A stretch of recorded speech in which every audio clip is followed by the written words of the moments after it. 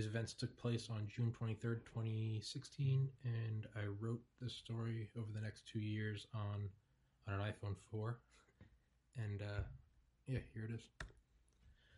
My college English professor, before we start, so I'm going to butcher a lot of stuff, and it's not going to be perfect. This isn't an audio book production, so please bear with me with all the mistakes and stutters. My college English professor told me to never write using attractions, limit the use of that, exclude writing in first person, and to avoid expletives like the plague. Fuck that, I can't. At the hand of these parameters, throughout the entirety of concocting this digital document of ones and zeros of fun and heroes, my creativity has been gunned and spear-gored, beauty violated like a nun raped by Igor, untapped potential ashed like Rome by Nero. Translation: adhering to the club rules of the English language has really curb-stomped any novelty my monkey brain constructed, so I abandoned them as quickly and permanently as the deadbeat dads in the days before genetic testing. It was a simpler time. Creative entertainment is the war to be won, and I will sacrifice my platoon of punctuation anarchists by casting them into battle against the old guard grammar Nazis.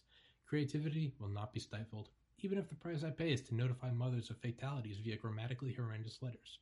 Why does grammar matter so much? It's already a feat in its own that we've eluded natural selection this long, let alone managed to use the 10 weird little knuckle-jointed hand penises we call fingers to slap the keys of a laptop, itself a synthetic brain extension that will ultimately replace us.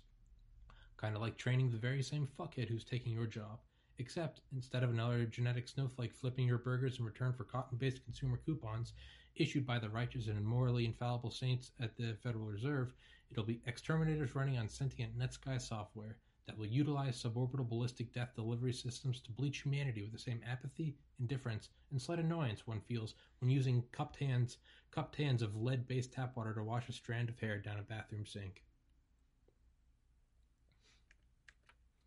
The above paragraph actually served as two filters, one announced and one embedded.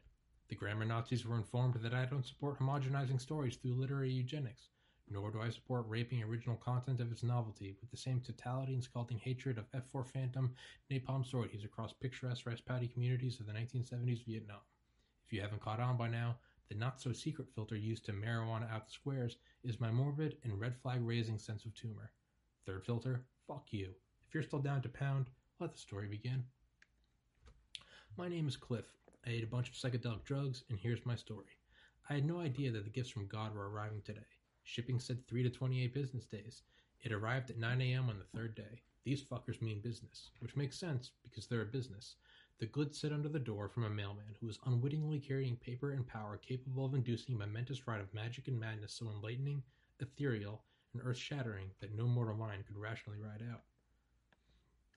I was pleasantly surprised with the early arrival, to say the least. However, I like to plan my journeys through spirit and space ahead of time. Yet here I am, holding Buddha's nectar, and I'm supposed to what? Just go about my day, like a dog by a stake with when his master isn't looking? Desire pulls deeply in my chest, and I feel a temptation burning, a literal physical yearning, under my sternum. No. I must do this properly, I tell myself, just as I prepared for previous rituals, with sincerity, love, and a true desire to get somewhere and learn something. Where and what, I don't know. And I don't mean that in the romantic sense of the young man and his guitar hitting the road because his heart's telling him destiny is calling and you'll see my name in lights one day, Paul. I promise. No, I've found psychedelic adventures bringing packets of peace to his packaged in peculiar patterns. Thus, I don't know what's going to happen, but I can tell you that the Beatles knew what was up with Lucy in the atmosphere with carbon. But these journeys are not for leisure. I am to return with positive knowledge for myself and others. As Duncan Trussell said, these chemicals are so powerful it could turn the captain of a preppy suburban high school cheerleading squad into a goth in a single evening. I am always open to such change, no matter how absurd from my current point of view, because it comes from within and cannot be unlearned. These synthetic treasures were not to be wasted under any circumstance. And then the curious little kid, alright, the selfish, self-pitying addict in me groans with impatience, and the previous paragraphs means nothing. So like every battle with ourselves, I begin to try and justify my immediate wants while rationalizing the abandonment of prior obligations. Notice how I said battle with ourselves. I have to pull you down with me because misery loves come fucking over others. To my surprise, after reviewing the previous 12 hours, I actually can justify this. I went to bed at 8 p.m. without a sleep aid. I woke up at 4 without a stimulant. Worked out cardio and weights, meditated in the sauna, and took a cold shower. That's what I try to do on a day-to-day basis, but rarely get them all. Yet today, I did. My last meal was at 7 p.m. the night prior, and was completely vegetarian. I hadn't drank alcohol in over a month. I had the place to myself, a clear mind, and a healthy, refreshed body. This was the perfect time and place to untie the knots. My girlfriend was going to be gone all day. My apartment was clean. I had no prior engagements. 9:05 a.m. With a Grinch-like curling, shitting smile, I slid open the cardboard package and giddily gazed upon the fruits of Eden in front of me. With excitement, I cut one tab off of one strip, 150 micrograms of AL-LAD. With more reverence than receiving the Eucharist at my first communion, I closed my eyes, placed the tiny trinket on my tongue with tweezers, and acknowledged the beginning of my ride. I did some more meditation, turned off my phone and laptop, lowered the temperature, and sat in front of the TV. I flipped on GTA 5. Definitely not to massacre people this time, but rather to drive around and hug the turrets, fly helicopters over beautiful mountain scenery, and try to thread the needle by flying the fighter jet at 400 miles per hour between skyscrapers, below a bridge, above the road, and to the side of a city bus, all at once. It never worked, but it's fun to imagine it did. Fuck you. 9:30 a.m. 30 minutes passes by and nothing happens. As Mitch Hedberg said regarding shitty absinthe, I was trying to force the trip. Staring at walls, squinting at tapestries, examining the sun's glitter on leaves, any visual cue that the engines were lit. Nope. Maybe mental abnormalities. I stare at my hands and contemplate that I'm just an animal with awareness. I glance at the sun and focus on the fact that I've spent my entire life on a green, DNA-infested, wet piece of iron silicate dust floating in infinity, and I ponder the goofiness of the idea that anything exists at all. None of it seems weirder than normal. All right. Chill out. 10 a.m. Now I'm in denial. Maybe there's still food in my stomach. Despite graduating with a biology degree and being accepted to both medical school and pharmacy school, I don't say that to brag, by the way. I say it to set up self-deprecation, so carry your Clydesdales and unroll those eyes. Despite all this, I conjure up some pseudoscience bullshit. Maybe the tab is stuck on my stomach wall and needs to be washed off so it can be absorbed. I drank a full 32-ounce Gatorade, despite the fact I let the tab sit on my tongue for 30 minutes, followed by chewing it and tossing it around for another 30 before swallowing it. 10:30 a.m. What a fucking surprise. The water does nothing. Shooting down scientific logic harder than the church slammed Galileo, or maybe Francis Gary Powers shot down the U-2, I conjure up some more Herbalife level horseshit. Maybe the enzymes needed to break it down don't have the proper constituent parts. The idea is technically plausible in that, yes, certain cofactors are needed by enzymes as proved by biochemistry, but if I were to be deficient in those, I would have noticed a long, long time ago and been diagnosed with something at childbirth. More likely, I wouldn't have even formed properly in the womb. And to top it off, I take a multivitamin every night anyway, so no, a single fucking strawberry multivitamin gummy isn't going to just do the trick. But I'm desperate. So I take the chewy sensation that's sweeping the nation in hopes it'll help with the drug's biochemical digestion, quenching, and exfoliation. This opportunity comes once in a lifetime. You better lose your ego. 10:45 a.m. Nothing. What a surprise. And even if it was plausible, where the fuck would I be looking for results in 15 minutes? Because I'm swinging for the fences like Barry Bonds on polar bear hormones. And continue to swing, I will.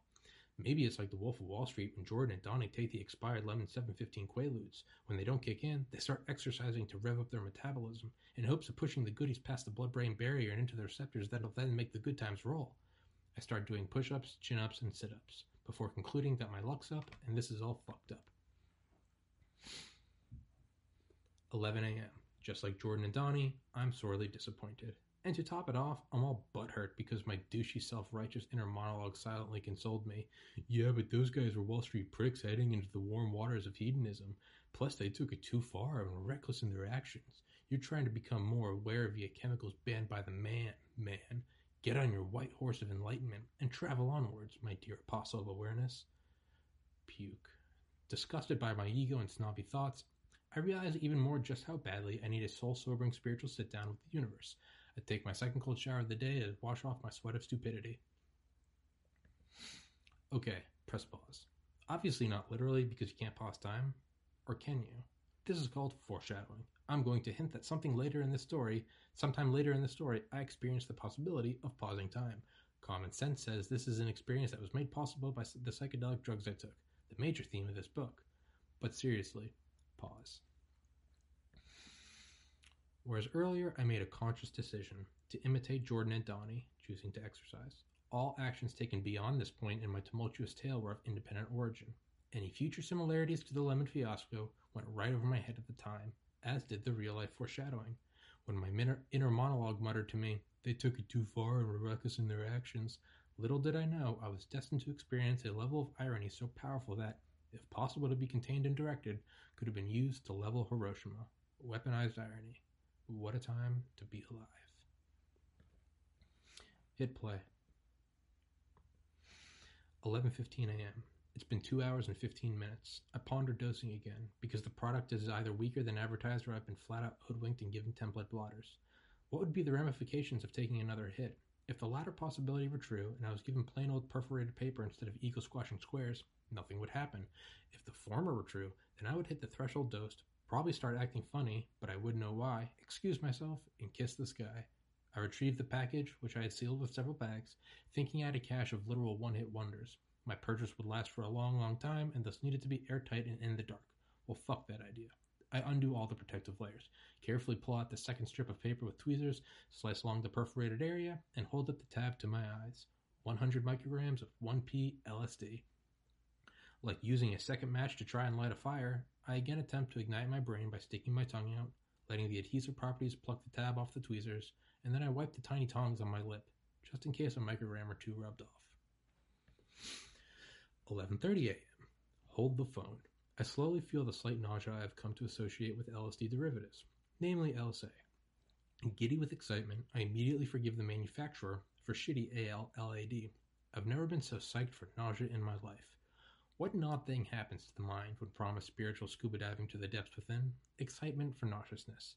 I guess it's analogous to choking down jet fuel-flavored disinfectants if you know the warm, gregarious embrace of alcoholic intoxication jovially awaits you. Yeah, not so high and mighty now, are you? Alcohol is a drug, and therefore you're no different than this here dirty hippie. We're all just monkeys who like to leave this world for a little while. The only difference being our compound of choice and destination of consciousness. Drunk, carefree, and socially smitten. Caffeinated, vigilant, and anxious. Baked, contemplative, Alzheimer's. Adderalled out, confidence, the person you wish you could be, and paranoia. Barred out, void, with the skeleton crew running your brain. Or, on some good old-fashioned bath salts, brain thrown in a blender, and singing with Satan as you eat a man's face on the Miami freeway. 11:45 a.m. Nausea has subsided, but no other progress towards the light has been made. When you wake up and see that you have 10 minutes left before your alarm goes off, you lay still, trying to fall asleep, all the while thinking, don't think about it, don't look at it, just clear your mind. This was similar. Don't think about failing. It'll work. It has to work. Don't glance at the clock. It has to work. It made you nauseous, so it's definitely the right chemical, and it's definitely active. 12 p.m. Okay, it's been 45 minutes since the 100 micrograms of 1P LSD and 3 hours since the 150 micrograms AL-LAD. I'm still not entirely sure what the problem is. Lower dose than advertised, or complete robbery? I don't feel the need to tap into the other two sealed patches of LSD derivatives, ETH-LAD and ALD-52, for I have no faith they will be any more active. I again unseal all the protective layers, but this time retrieve the thumbnail-sized baggie of purple-pink powder, 4-ACO-DMT, a chemical that produces an effect almost identical to psilocybin. Or, that's what I read.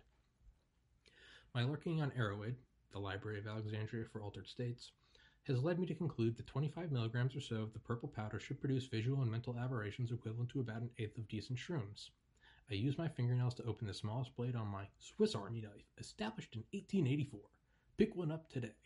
Using the sharpened tip of the knife, I dig deep into the bag, ever so carefully, mindful to not even exhale, and scoop up a tiny little mound that seems to be a tenth of the total power. Give or take 5 milligrams. In addition to not trusting the manufacturer when it comes to the blotters, I now no longer have faith in the vascular system moving in my mouth or the digestive tract on the whole.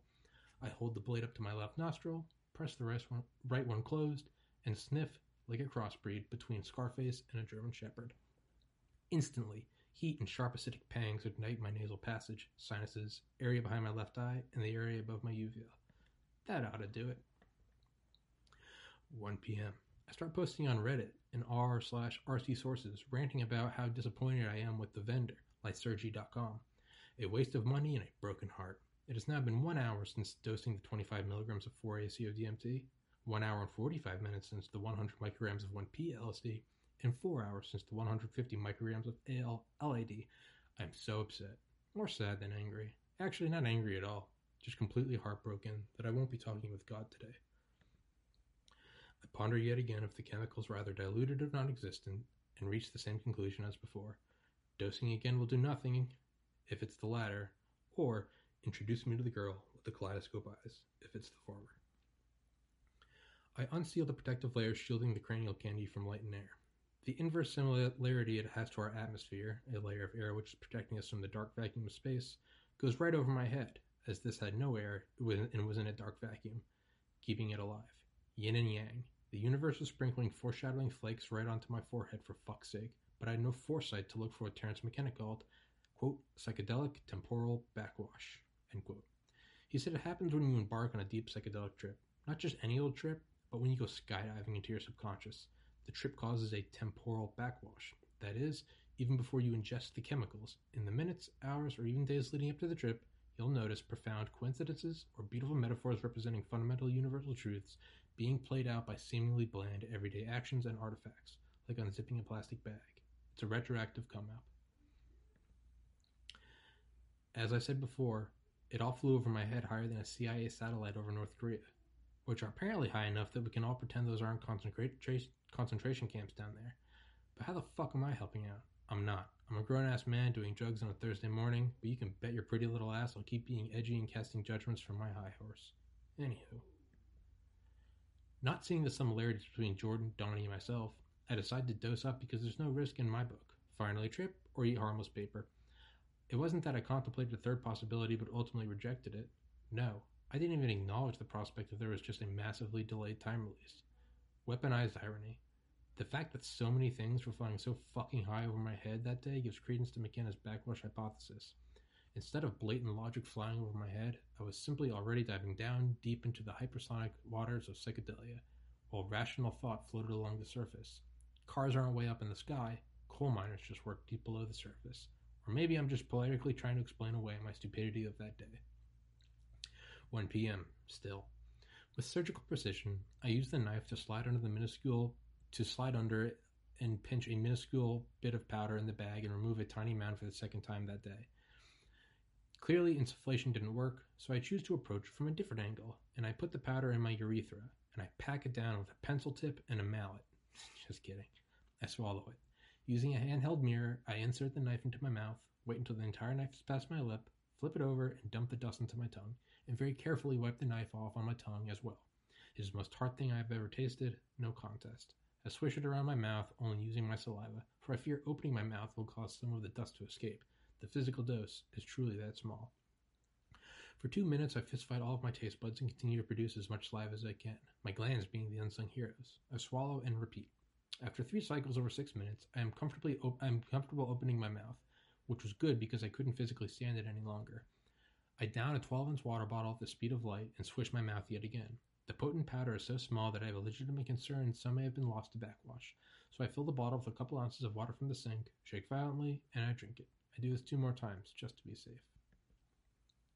Like I'm disabling a bomb, I carefully pluck another tab of 150 micrograms of AL-LAD with my trusty tweezers and place the sacrament on my tongue. I repeat this step with 100 micrograms of 1P LSD. Like Donnie and Jordan, I am sure my second dose will do the trick, for no one is immune to 300 micrograms of AL-LAD, 200 micrograms of 1P LSD, and the equivalent of a quarter of shrooms in the form of 50 milligrams of 4-ACO DMT. 2 p.m. Excuse me, I need a sip of water. 2 p.m. I'm now sure there is no God. Nothing is happening, not even nausea. My mind starts straying into shitty science territory again. Maybe caffeine will jack up my nervous system and cause the molecules to transfer faster. Maybe I need to eat glucose so my body actively uptakes the chemicals. Are more push-ups really that bad of an idea?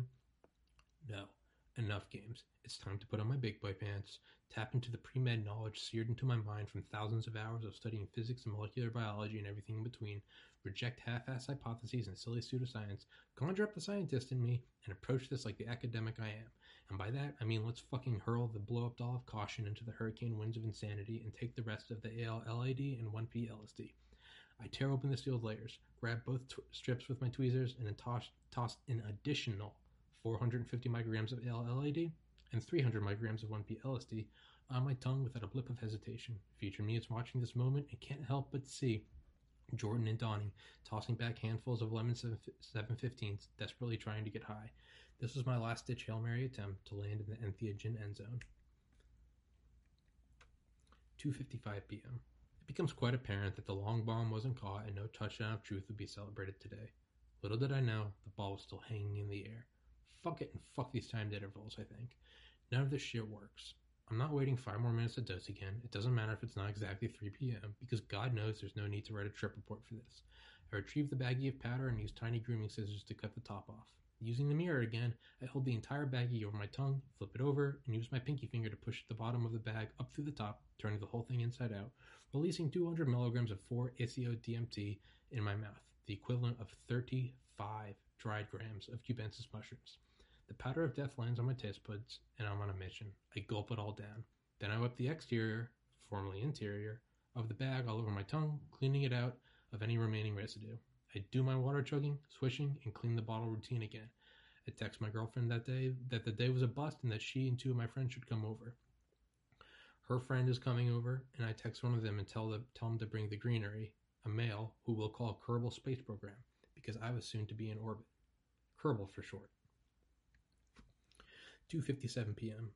Turns out they were only about a mile down the road getting food and thus arrived in about 2 minutes. My girlfriend at the time, we'll call her Keenan, and her friend, we'll call her Emily, walked in talking to each other about something. They sit on a couch across the room from me. I see that they are in a conversation and their respective consciousnesses are engaged in each other, so I should talk to Kerbal. The fact that I was so hyper-aware of their personal bubble is, in hindsight, perfectly clear that something was happening. I could definitely feel that each consciousness was contained within, or radiated outwards, a personal bubble. I hate to be so hippie cliche, but they were bubbles of energy. You couldn't see them, but you could feel them. Like when you're upstairs with the headphones on and you just know the garage door is opening, despite not hearing it. They are there and are as unique as your DNA and fingerprint. Yet, this raised no flags at the time. 2:58 p.m. Kerbal sits down on the couch next to me and smiles. Sup, bro? Bro. Smile. Close proximity to me on the couch, and I don't feel gay. Through memory, I can still experience a perfect reenactment of the feeling. Friendship, camaraderie, brotherhood, a bond stronger than any taught in organic chemistry, older than the hills, and built on a foundation of platonic love second only to that shared between a mother and her newborn. The players come and go, but the game echoes through time. Nomadic men waking up before dawn, moving gracefully on the dew-soaked ground, dirt cakes between calloused toes and under toenails. BCE brothers in the Middle East setting up their father's station for the daily merchant madness of the town bazaar. Medieval shitheads smacking each other's armors with swords, deciding whether to enter the church or the military, and keeping a keen eye on the potential wives of their community. Something Native American Indians, something samurai, something in tune with nature. Young colonial fathers helping each other build their house, pass on Puritan morals, and unwittingly experience the birth of the greatest nation on earth. Brothers assessing their current homes and then making the insane, courageous, daring decision to get in a covered wagon for 3 months, somehow survive the trip, and then use shovels to hopefully find wealth in the form of shiny gold rocks that cannot be eaten, cannot warm a home, cannot cure an ailment, cannot bring security, cannot increase intelligence, and cannot improve health. What funny creatures we are. Raucous guys dropping out of high school together, seeing the entire fucking world at war with itself, and hurling themselves into the meat grinders of the European and Pacific theater of war in the 1940s. 2 saggy, smelly priests, Eiffel-towering, innocent, wide-eyed Boy Scout in the Holy of Holies in the Vatican. Kerbal and I, bravely doing drugs. A timeless connection of brotherhood that brings warmth, laughter, fistfights, jealousy, support, and tough love. As if distilled into a single drop, all at once I could feel the spectrum of emotions experienced by gazillions of guys across multiple millennia. Like waking up from a nightmare and being so happy that your life isn't that hell you just dreamed. I become aware of, and incredibly grateful for, something as simple as a smile from a friend. The woes of life faded away like the wisp of smoke perched on the top of a candle, vanished with the flick of the light switch for a ceiling fan. It is important to note my sorrows and problems weren't being pushed downwards and drowned by the apathy-inducing warm waves of liquor, or artificially reduced to simple problems a la stimulants. Rather, I found a well of joy by simply reconfiguring the pieces I had all along, like breathing life, excitement, and novelty into a bedroom by rearranging the very same furniture you owned. It is universally known that variety is the spice of life. But Big Spice doesn't want you to know that mixing and matching your existing spice collection is more effective than buying new spice. They don't want you to know that your existing life, the very life you're living today, is already perfect, but the pieces are just simply jumbled. It's a life of such total happiness, fulfillment, and enlightenment that the life of any billionaire fantasy that one may have it does not compare. It's simply configured the wrong way, like a Rubik's Cube. Fuck Big Spice. And spiritual lobbying. Kerbal pulls out a tiny ball of cellophane-wrapped bud. Kerbal's herbal goodies. Seemed really funny that he had this ball in his pocket, just this little sphere of plant matter in a pouch and the material of article of clothing he uses to cover his lower limbs. Seemed like a normal thought at the time, but reality was slowly warping. 2:59 p.m. Kerbal tears the plastic and dumps the sticky, icky, stanky organic matter on the glass table. He leans forward, putting his face right above it, and starts tediously picking apart the lump with his fingers, creating a tiny pile of shreds. It is clear his consciousness is now zeroed in on the flower. I see the growing pile of shredded leaves, and I glance at the ice-filled bong that will soon be used to combust, cool, filter, and deliver gaseous THC to our lungs. I giggle at this thought. Kerbal glances up at me, smiles, and goes back to work, completely unaware of the looming storm in my mind. I chuckled a little more, trying to keep it to myself. The girls are in their own world and don't notice a thing. Kerbal looks up and laughs while saying, "What?" And I respond, "I don't know, man." 3 p.m. on the nose. Forget about Will Ferrell on SNL. The preparation of weed is absolutely fucking hilarious. I realize something is up. Oh man, could it be? I look at my phone. It's only been 5 minutes since the massive 4-ACO DMT dump. Nah, it couldn't be. It couldn't be taking effect that fast. But man, something is. Oh, it dawns on me. The 1,250 micrograms of LSD derivatives and 50 milligrams of synthetic psilocybin have been in my system for a long time. I've definitely found the culprit. Oh shit. There's an additional 200 milligrams of 4-ACO DMT that have yet come into play. Doing drugs, waiting, doing more drugs, and then being immediately hit by the first round of said drugs, this has happened to me before, but with different drugs, in different scenarios, and with different intentions. On a Friday night in Athens, Georgia, the usual pregame party of 10 good friends in a small apartment goes the usual route. The first game of beer pong begins, with defined rules, A for effort shots, good defense, and partners cheering each other on. New batches of beer are being brought in by bros and being systematically placed into Bury the Brews fridge, with the geometric mastery of ancient Egyptian pyramidal architects and the space efficiency of drug smugglers. The girls go to the kitchen and mix their drinks, sipping and re-sipping, altering the ratios of the sugary solvents and solid spirits, somehow always producing potent Trojan horses of inebriation. You ever notice that? Every single college-age girl apparently has a PhD in organic chemistry, the intuitive taste buds of an emperor's chef, and the ability to eyeball measurements comparable only to that of veteran carpenters. Shit's fucking bananas. Anyway, somebody volunteers to be the DJ. Emphasis on volunteer. For the night is young, most of the liquid courage remains in the brand-name commercial vessels as opposed to the future debt slaves' blood vessels, thus facing sobriety and social vulnerability. It requires an act of bravery by a bro, nay, a party patriot, to throw on their throwdown playlist whilst under the legal limit. For it takes a strong soul to put an encapsulation of one's creativity on display and await potential praise or evisceration, where you and your playlist become Patrick Bateman and his business card. Kind of like how this story is an ambassador of my imagination, so is this podcast. Half an hour later, like a 747 lazily taxiing on the tarmac, the night has indeed started moving, but really hasn't gone anywhere yet.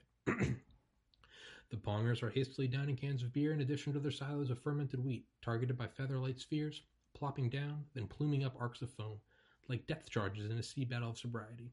Conversations are slowly crawling out of their native circles, like early tribes initiating trade, but sentences are still finished with forced smiles and slurping sips, the former in order to create the illusion that the party is getting started, the latter to ensure that the party is getting started. Finally, an hour in, and the raucous is released upon, or by, the youthful and beautiful. Pong partners now renew their relationships on a shot-by-shot basis. An insane bucket brings praise and promises of camaraderie for life. A miss earns one the stink eye of a racehorse with a broken leg. Conversations no longer strictly occur between well-worn friends.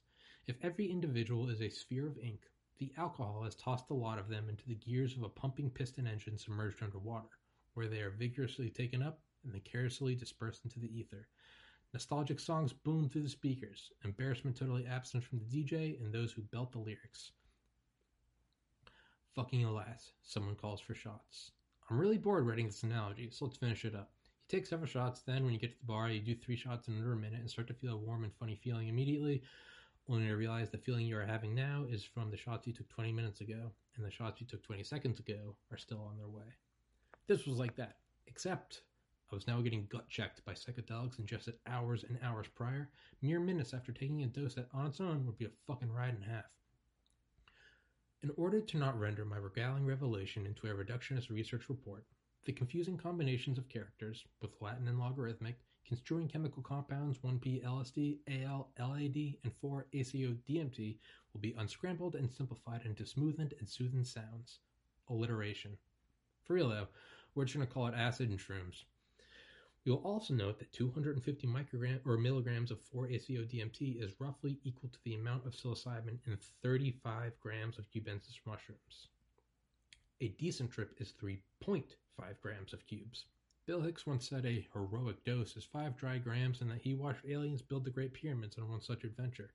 My personal most extreme voyage into intersolar space was 9 grams of dried mushrooms and about 400 micrograms of acid. Excuse me. At this point, I'm now feeling the effects of 1,250 micrograms of acid and 7 grams of shrooms, about 50 milligrams of 4-ACO DMT. There is an additional 28 grams on the way. There's a slight uneasiness as the cogs in my noggin get a turn and an energy-efficient light bulb LSD light bulb flickers on.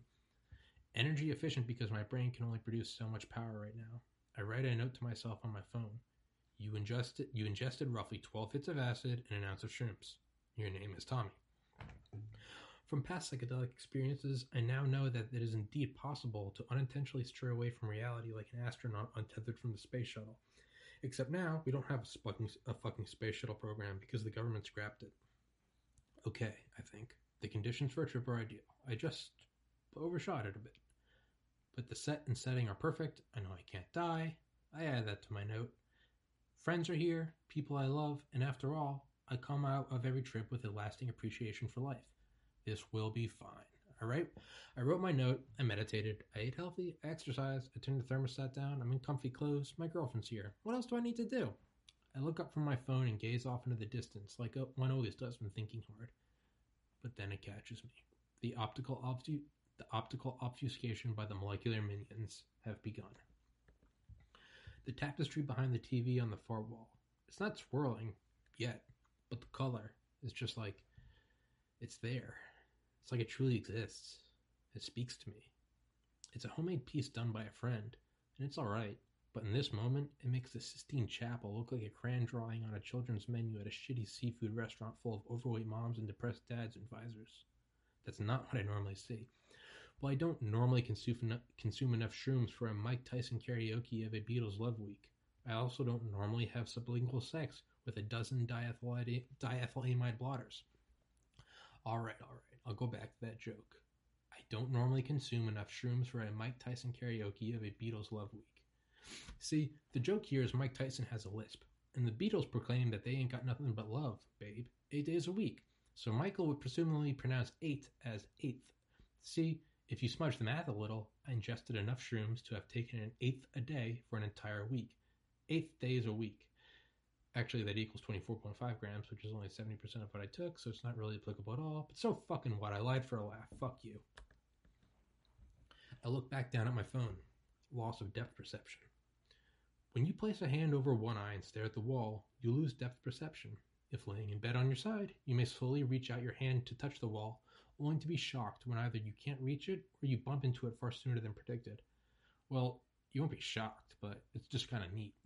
If you're shocked by something like that, take a good hard look at your life and start incorporating some excitement, variety, and comfort zone departures into your life. Girls, go get that short haircut. Guys, try that new beard. Guys and girls, buy some psychedelics in addition to your new personal grooming exhibits, and remove the societal stencils encasing and commanding your doings. Social constructs are shoes on the feet of the mind, jamming and chafing away, creating blisters of depression, disillusion, and directionlessness. But no one entertains the ideas of new shoes. Just keep going. You'll get calluses from your new running shoes. Or, to put it another way, just keep going. Don't worry about the blisters from your slowly closing trash compactor cubicle life. Your screaming spawn and the rhythmic traffic jams sledging onwards to the pulse of a wheezing urban heart. You'll soon grow calluses from half-conscious dribbling media consumption, flash-heated factory food, and being comfortably numbed by boozy bottles of any product from big alcohol, acceptance, apathy, and anesthesia. Always. Trademark. I'll watch my footing as I step down from my soapbox. Feel free to grab a beverage at the bar, put carbs in my jar, and inquire as to why I'm at these coordinates. AKA, I'll stop being so edgy. Actually, there's a better test you can try. Go to a windowless room, turn the lights off, completely cover one eye with one hand, and stare at your phone screen for a minute or so. You'll lose complete depth perception. The white background of your text messages may seem to be 50 feet below the characters themselves, or it might all seem to be a lot closer to you. Either way, it's an odd sensation. It's almost like seeing constellations from a different angle. Actually, it's much like our constellations. Always unaware that the stars composing the seemingly 2D images are actually fusion furnaces haphazardly scattered through an XYZ plane by the four physical forces of the universe. But we just happen to see an image. Think of how a stage director sees a performance. More rows of curtains than levels of security at the White House. Actors finish their line, sprint off stage, and drop their clothes quicker than Subway dropped Jared Fogle, but not as quickly as NORAD dropped Flight 93. As they run off stage, they pass the baton to other characters standing just behind the curtain, posed like Usain Bolt, ready to leap into the mind's eye of the audience. The actors who just leapt off stage now drop their costumes and associated lines only to adorn new ones, appearing to have conscious control over split personality disorder. Like a formless mind with a neutral soul scrolling through the motorized tie rack of different personalities at the divine dry cleaners off the last exit before the birth canal. Point being, a director sees a play from the messy behind-the-scenes standpoint, whereas Lenin's jewelry-rattling ticket holders see a perfect picture of prancing peasants. Well, excuse me. I looked at my phone with two eyes in a perfectly lit room, and experienced complete loss of depth perception of the layers of the screen. In order, the layers were the screen glare, the smudges on the screen, the keyboard, the text characters, and a white background. We normally see these as just one surface, all layers flushed with one another. But these layers were no longer royally flushed, as if letting me know the layers of my soul were going to be royally fucked. It was odd enough that tilting my phone revealed to me that my 2D screen was an illusion, a mirage in the desert of a psychedelic trip, rational thought as scarce as water, but this party was just getting started. The inflation of our universe occurs in such a way that space-time itself stretches, but the galaxies themselves don't change in size. The famous analogy being that raisins in rising bread. They move farther apart as the bread expands, but the raisins stay the same size. In an identical manner, the layers of my phone, the glare, smudge, keyboard, icons, and background, didn't change dimensions, but the perceived vertical space between them was now measured in multiple miles, the number of which were exponentially increasing with every passing second or whatever unit of time was ticking by. As my screen continued to undergo accordionification, telescoping inwards at an accelerating rate to unknown depths, it resembled an infinity mirror, all for but a second, before evolving to its final form as it opened up into a full-blown wormhole. It was at this time I realized that the wallpaper of my phone was located somewhere in the Pinwheel Galaxy. Would my wallpaper choices of motivational cues and peaceful imagery be blasted upon the sky of some primitive civilization? Would reminders like, print off your boarding pass, give hope to alien armies, like the flaming crucifix that appeared in the sky before the Battle of Lepanto between the Papal Navy and the Turks on September 20th, 1571? Is the smiling face of my angel girlfriend revered as God in a distant land? Are we just the background of some entity's phone? Is the land beneath our feet actually app icons? When the divine appendage of some deity rests on an icon, makes it shake, and moves it to position, do we experience that as an earthquake or continental drift? Is Atlantis a deleted icon? Holy fuck. I think, if the first 15 minutes of this trip are already this powerful, what am I in for? Jesus help me. Wait, didn't Jesus die at 3:15 p.m.? Fuck. I felt that 15 minutes had passed. Time passes. I know this. I usually experience this as, I have work tomorrow. I talked to her this morning. I still can't believe we did that in 6th grade. It's simply a part of life, indistinguishable from fatigue, hunger, boxer briefs a bit too tight, or picking up a quadriplegic transvestite hooker in the dead of night. They are separate thermonuclear fusion furnaces. That is how time was passing. Each second, a bursting ball of fire.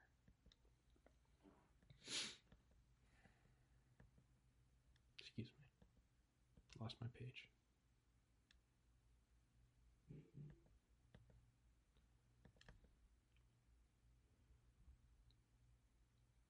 It was not 3:15 p.m. It was 3:03 p.m.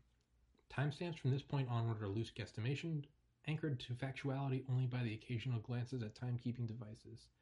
The reason why those 2 minutes felt like 15 minutes is because clearly I had fell into highway hypnosis on the psychedelic road trip, and this was oblivious to the fact that I was somewhere around Barstow. At this point, there was not a single neuron at the brain cell town hall meeting in my noggin that could raise its dendritic hand in protest to the group affirmation that the trip was now underway. The tie-dye tapestry hinted that it had begun. The confirmation came when I looked at my cell phone and proclaimed, "My God, it's full of stars," as it had turned into a wormhole.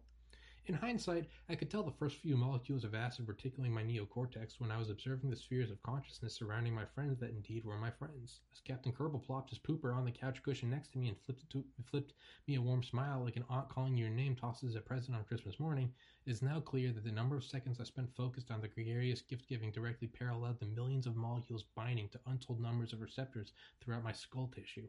Silently and stealthy, molecular seals fired a silenced 7.72 round of Lucy at yet another chunk of brain cells, drove a blade into the neck of another, and glove-gripped hands snapped the neck of a third with swift sincerity, culminating in my observation of the Renaissance painting on the wall that I for years had mistaken as a tapestry.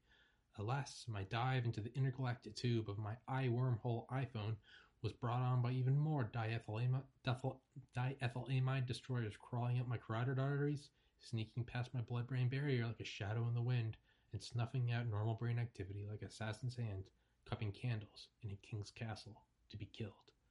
But now my brain was a little picturesque countryside town in World War II Europe. Kids were playing by a stream. Doughy aroma infused the air around a bakery. Horses pulled wagons of grain and firewood up dirt roads, all interrupted by black specks falling from the sky. Falling is the wrong word. It hijacks my heart, head, and soul. You know what I'm talking about. That energy you feel as you run and jump into the pool on the first day of summer, hanging in midair, about to explode with joy because your crush just texted you back. Energy from awesome thumping of summer night thunder. Whack-a-mole lightning firecrackers crackling clouds like 1920s flashbulbs. That energy coursing through crowds, goosebumps infecting your epidermis viciously and efficiently like a CDC nightmare. Every hair standing to attention like 10,000 saluting soldiers in Pyongyang, North Korea, with Katy Perry choreography and Olympic diving synchronization. That goosebump energy when underdogs come back. No-name players in oversized jerseys and undersized contracts making miraculous catch after catch. Three-pointers drained from another area code. Extra inning moonshots. A 48-yard field goal over defenders in what looks like a Renaissance mural. The victor screaming to the sky like gladiators thanking Jupiter. Energy so raw and oppressible it comes from March Madness courts through television and physically lifts fans off their feet from hundreds of miles away. That energy from real-life experiences you can't rewind or pause or capture, so all you can do is watch it unfold, surrender to the madness, become the pulse, melt into a concert crowd of thousands of dancing, jumping, fucking, loving, screaming, singing bodies, speakers and subwoofers the size of shipping containers erupting with shockwaves shaking you down to your bone marrow, not caring that your camera is dead, your phone is out of memory, or you're too high to remember this moment, because you're here now, a conduit for sex and love and fuck tomorrow attitude that I love so much about my generation. Suck it and fuck it, you old crusty boomers. Your meat machine rippling with energy so intense you actually feel pleasure from yelling, from pushing hard in your chest, eyes closed, arms flexed inside, letting the whole universe know that you're fucking alive. I look, no, I gaze wondrously. Time skips, hours vanish in a second. I don't know where several hours went. All the drugs hit at once. But I do know this. I found myself in my room. I do not know what time it is. Everyone else is asleep, and the universe is taking me to its very core. Obviously, this was enjoyable and beautiful, but at this time, while this was happening, I remember just being fucking stunned as to why I was, why I am, why am I consciousness? So there I was, who knows, maybe that's where I still am, just feeling reality around me, and then, for whatever reason, I just wasn't satisfied. Keep pushing, go further, let go, just let go, it will be okay, just go, just go, just go, with the thoughts rushing through my being. I let go. I could feel myself wander into uncharted territories, modes of consciousness I hadn't ever experienced or dreamed before. It was a single point of being, just further. It was understanding, but higher. I was going linearly. No, I wasn't. I was going exponentially. Everything was new. Nothing was predictable. I could not imagine what was next. Then the next would come, and I couldn't imagine what would come after that. Here I was, going further, farther, deeper into a state. I need to keep going. I need to keep going. Silence. I sit in wondrous exaltation at the inner deity of truth, sitting like a pool of liquid silk at the center of the most inner cavern of the eternal self. It's like pushing back branches out of the way, leaves in your face, dirt at your feet, talking to somebody, and then all of a sudden you go silent as you push the last branch out of the way, and you see yourself looking down a 10-mile drop, forest and rivers as far as you can see, the moon setting and shooting stars streaking across the sky. It's like getting pushed out of a plane while you were napping. I jumped into the ocean of consciousness. I was a newborn, yet an elder. A plane of reality around me indescribable to me. I was there, in a state of utter bliss and tranquility, induced by no more than my own thought process. And a bunch of LSD. I turned my head, but my body didn't move. It was just like a dream. My eyelids were fluttering wildly, but I wasn't experiencing them or controlling them. Something very, very strange was happening. It was almost like spinning a top and then backing away from it. I merely receded further and no longer had to actively think about closing my eyes. I just walked away from my eyes, walked inward. It just happened. My eyes were fluttering wildly, but it's like my meditation secretary gave me a hand and said, "Hey, I'll keep your eyes closed. You just walk inwards." Absolute and utter bliss, understanding of all emotion. Like Dr. Manhattan, I actually began to see time as an illusion. I am here, but I'm also in the van on my way to kindergarten. I'm here, but I'm also sitting with my fiancée on a Christmas Eve. I'm here. I am nervously walking into my first college party. I'm here, but I'm also gray-haired and contemplatively watching yet another good friend be lowered back into Mother Earth. I'm here, but I'm also a caveman 10,000 years ago hunting with crude tools, lighting flickering through my senses at the slightest twig breaking. I am here, but I am also a passenger of a generation ship apathetically drifting towards the Andromeda Galaxy. I am here. I am a gorilla 10 million years ago, lying on the soft jungle floor, protecting my kin, banded together with other males, protecting females, but confusedly strive to understand what the points of light in the night sky are.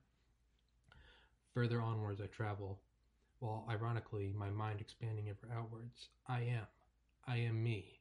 I exist. I am. There is. It is. I morphed into my surroundings. I could actually feel my nerves connecting to the atmosphere in my room, to the walls, to the apartment, to the earth. Boom! I was bodiless. I literally vaporized into thin air, or so I believed. Too bad my eyes were closed, as I'm sure this could have actually happened. I merged with the One. I became all that is, and it became me. Time and space collapsed into an abstract memory. I was smaller than a quark, but larger than the 93 billion light-year across universe. I no longer existed. There was simply experience, no ego contemplating the experience. I was the tree falling alone in the forest with no one around to hear it. I was the Tao, the great stream of experience. My physical being evaporated like a wisp of smoke. I couldn't feel limbs, or bed, or sound, or sight, or taste, or smell. I left that all behind. There is, no time. All is now. There never was a past, and there never will be a future. Space was revealed to be a construct of our imagination. The only thing that is existence, and that's what God is. God is not an entity. God is the fabric and structure of existence itself. Therefore, we are all God. Everything is God, and God is all. Thus, there can be no death, for there was no birth. We're all cut from the same cloth, but there was never any cut in the first place. That's the illusion of ego and identity, thinking there is a me that lives in a universe of other. No, existence is all one blanket, and you are a circle somehow drawn with a pen on the blanket. It's just a fucking illusion. You're the blanket temporarily experiencing the circle. You came from the blanket, and you'll always go back to the blanket. No birth, no death. The blanket has always existed. The Big Bang, our universe is just a circle on a bigger blanket. It never ends and never began. Every action of the universe is perfect in its unfolding, and not a grain of dust is out of place. It's a beautiful play, and life is front row tickets. As Bill Hicks said, don't be afraid, don't worry, ever, because it's just a ride. The purpose of us temporarily inhabiting these bodies is to force us to act. Recess in grammar school wasn't infinite, it was finite. Therefore, we never fucked around. We got right down to playing dodgeball because recess was too short to waste time. Well, replace recess with life, and that's why we're here. If we had unlimited time, we'd worry and procrastinate until the end of time.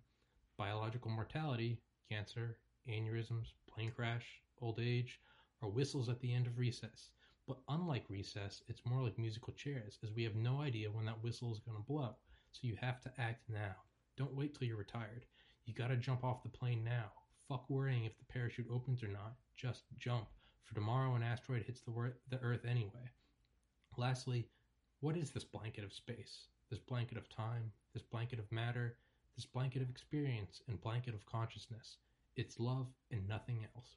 If you boil down any experience or action in anyone's life throughout all of human history, at its most distilled form, like quarks and electrons, is the choice between fear and love. Fear? Lifelong experience of shit, and when you die, you wake up, you facepalm because you wasted it.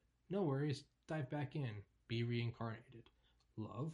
Enjoy the one now, waking up and laughing at how great it was. Dive back in and reincarnate into another consciousness. There's no true purpose to anything. Not getting into heaven, not avoiding hell. Not creating AI or creating a utopia or reaching the technological singularity, because the universe just eventually collapses and starts again. There is no end. You can't make it, you can't lose. No one arrives, no one's left behind. The only purpose to anything and everything is two. The first is simply to love. Two is to live in the now. And that's nirvana. As Buddha said, nirvana isn't some grandiose, I don't think this is a Buddha quote, but whatever, I'm going to stick with it. As Buddha said, nirvana isn't some grandiose heavenly thing. It's just a hearty belly laugh. You laugh at how silly it is that you were ever scared, sad, or angry, because you now realize you always have been, you always will be in a state of nirvana. That is, life itself is one long state of nirvana. It's just a matter of realizing it, delighting in it, and trying to spread it with as many people as you can throughout your life. The universe has an amazing sense of humor. Life is the ultimate prank, pulled off by the ultimate loving cosmic comedian. CLYF, CLYF. Choose love, you fucks.